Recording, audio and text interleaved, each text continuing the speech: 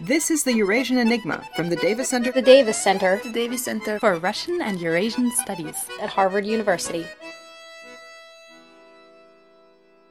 But where is me in this picture? Where is me, my family, my friends? Because I'm sorry, but I am not driving Lada and I'm not babushka.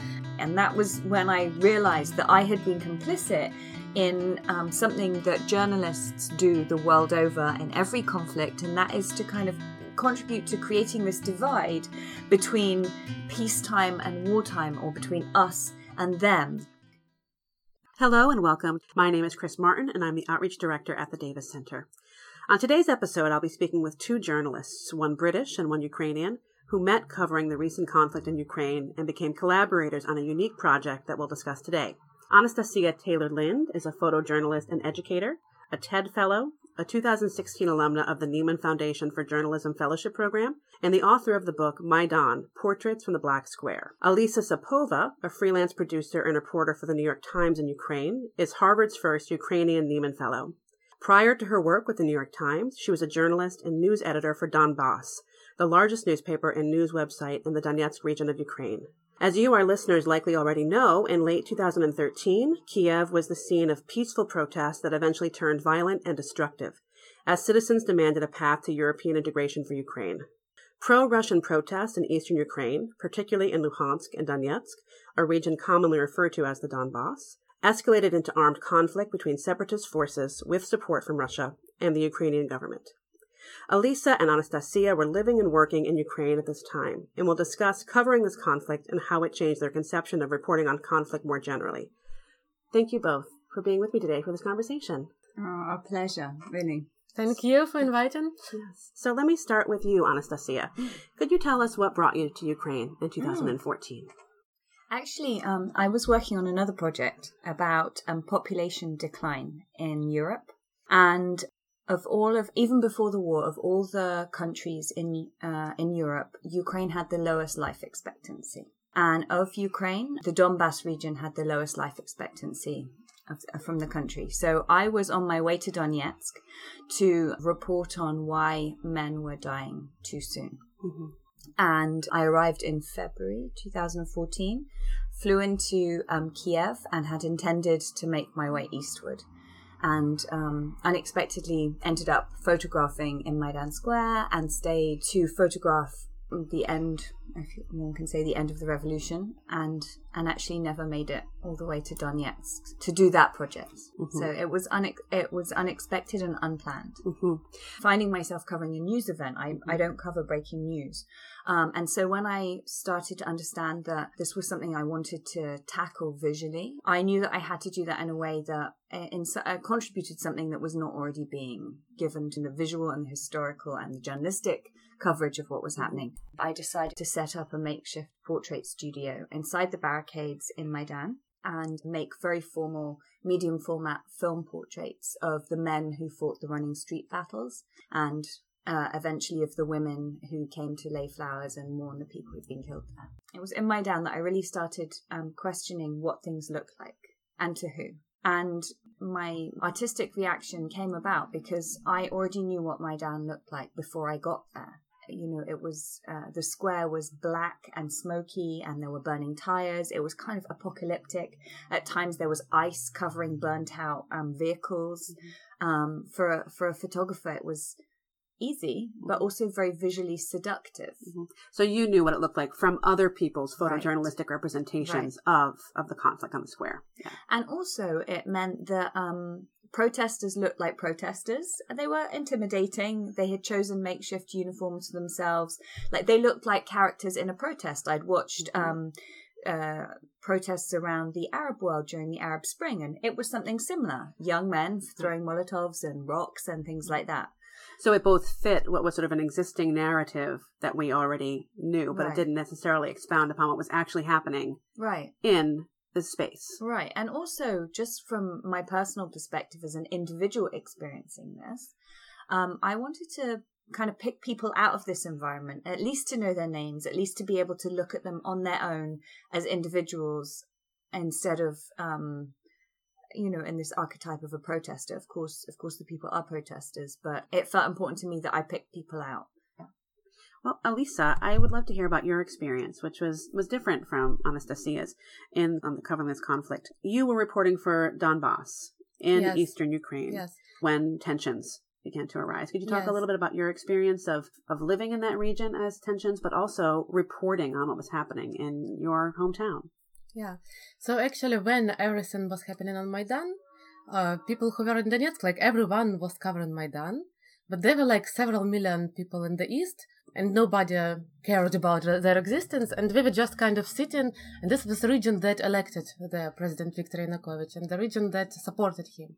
And people were kind of sitting like this in front of their TVs and computers. We were just watching all these online translations from Maidan all the time, trying to figure out what's going on.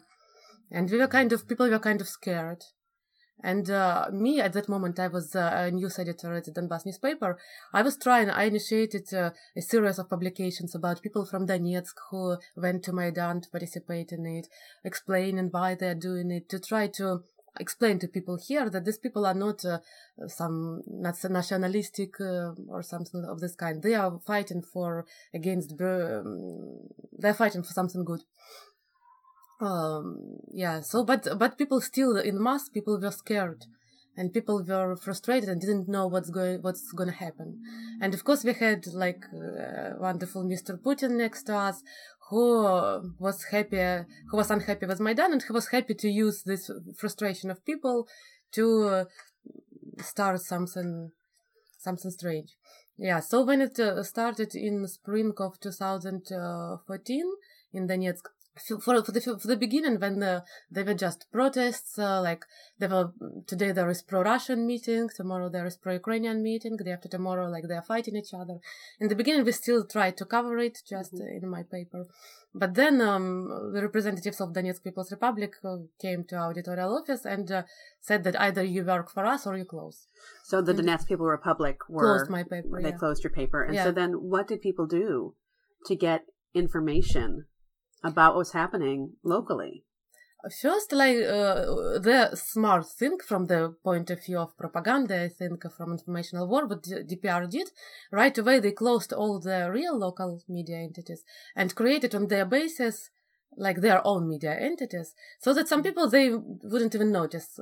Okay, there is something on TV, there is like websites, there's no void of information. Yes, it's like absolutely different information. Yeah. And me at that moment, me and my colleagues, we were kind of shocked because of what has happened. And then foreign media started getting interested, started coming, and so I started working as a fixer, as a local producer. Could you explain what a fixer is to people who don't know what that means? Fixer is somebody local on the spot who kind of produces and translates and guides and helps foreign media teams to work there. To make connections with locals, to make sure that the foreign teams can hit the ground running, as it were, when covering a news story. Right. And did that bring you to Kiev, or did you stay in the Donbass, or is it? I was kind of in a big mess because I also lived just near the Donetsk airport where like the epicenter of fighting was. And with my boyfriend, we were kind of lost. We went to Kiev. Then when I started getting all these job offers to work as a fixer, I was coming back, traveling to Kiev, to Donetsk. It was kind of a mess. So I was like on the move all the time. So what brought the two of you together and helped kick off your collaboration? I will start with my perspective. So when I was I was working with like many good and famous photographers, and they were doing good and brilliant pictures about the conflict. But at some point I came across some contradiction, because like for me it was not only work, for me it was very personal. I was seeing like my own city, my own neighborhood being destroyed. And then like all the photographers would come to me with approximately one idea. They would say like, oh, it's Ukraine, we want to make a picture of this old Lada car on some destroyed village and these babushkas with bags, And I was like, okay, but where is me in this picture? Where is me, my family, my friends? Because I'm sorry, but I am not driving Lada and I'm not babushka, and all my friends are neither. We are like young people who look just like anyone. And so from the point of view of like mainstream media, we don't represent Ukraine or some traditional narrative about Ukraine, but we are still there and we want to tell our story. So I was kind of confused about it. And we met because Alisa was working as a fixer, and I came to the east to work near Slavyansk. We met near Slavyansk together with a colleague of ours. And we worked together maybe for a week. I had gone there on a small production grant from National Geographic. And I was also looking for these types of pictures. In one sense, I wanted to show what the war looked like. And so in order to show what it looked like, we were like driving with our driver every day to like villages that had been heavily shelled, or the places like the places where the war was most visually evident. But I suppose the thing is that for the most part, you don't actually see the war. And maybe that's truer to the experience. So I was making stereotypical pictures of the conflict, but feeling frustrated creatively. Yes, because in fact, the place of conflict is like, it can be like a big city, and the 80% of city can look totally normal. Right. And then all the photographers, they come to one part of it which is damaged, and they all focus on it, but all the other stuff stays behind the skin. But then the question is, I mean, because I ask myself this all the time too, okay, if you avoid those areas and you go to the areas that look normal, how can you show there's a war there? So it's I mean, basically, in the conclusion I came to is that photography as a medium is inadequate alone. That was the conclusion eventually, that like we need photographs, but we also need something else. And so that sounds like it's what spurred the project that you embarked on together, which is Welcome to Donetsk, the Memorial Project. Could you talk a little bit about that?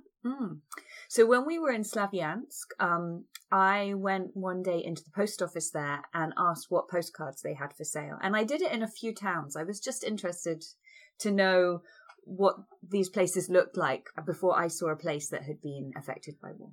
In the post office in Slavyansk, I found a series of beautiful touristic postcards of Donetsk. And unusually, it was written on them, Welcome to Donetsk in English.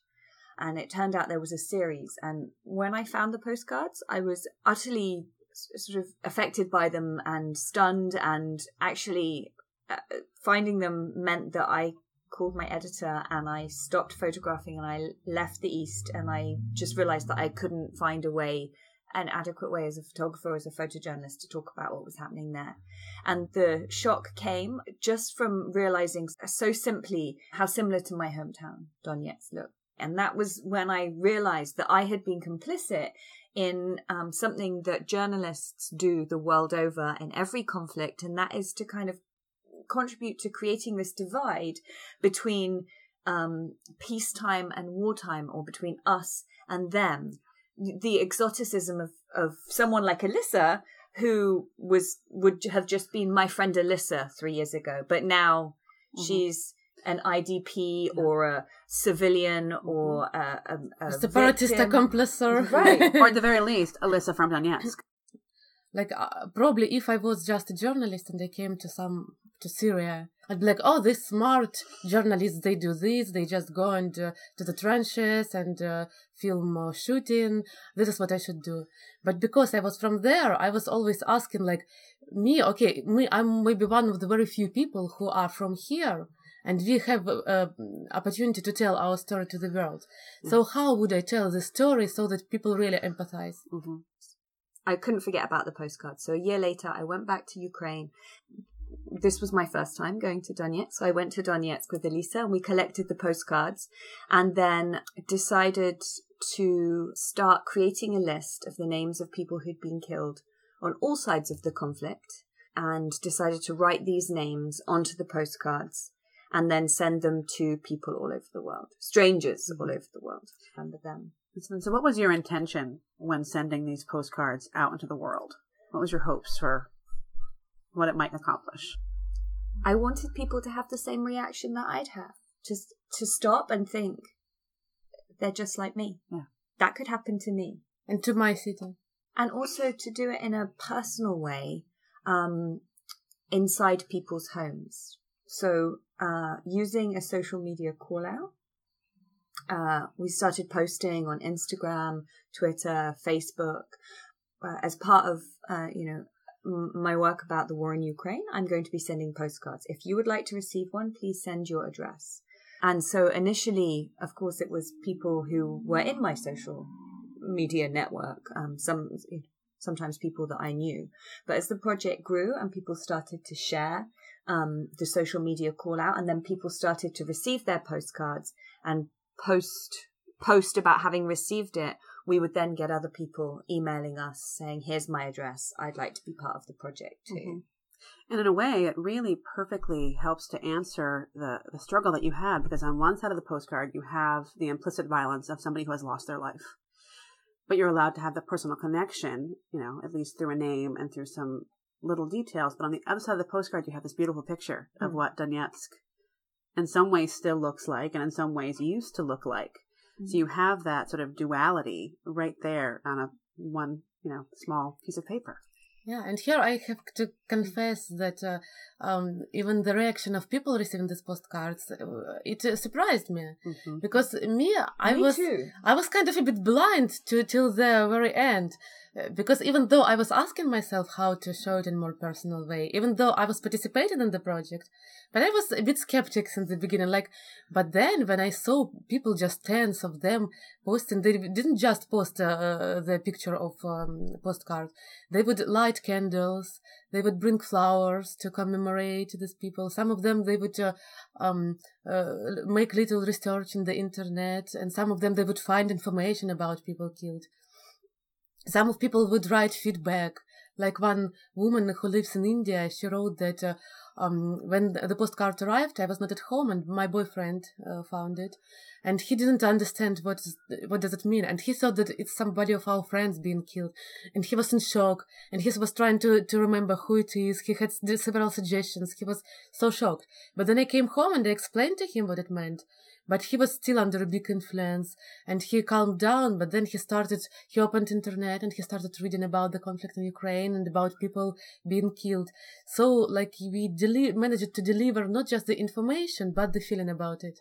And more than 1,500 people reacted like this, sharing pictures or the stories, and almost always the names of the person who'd been killed on social media, with their family at the dinner table that night, with their friends. The really interesting thing was that it wasn't Alisa and I telling somebody else about the war in Ukraine and what was happening there. And the postcard was a catalyst so that they told the story. And often they knew more about the person who'd been killed than we did, because each people had the opportunity to research that themselves. I think there was something as well in the postcard coming through the door. People told us they felt a sense of responsibility, like they should do something. And also the world in which we live, the reality in which we live now is becoming more and more virtual, more and more. So we consume information, but it's all just something we cannot touch.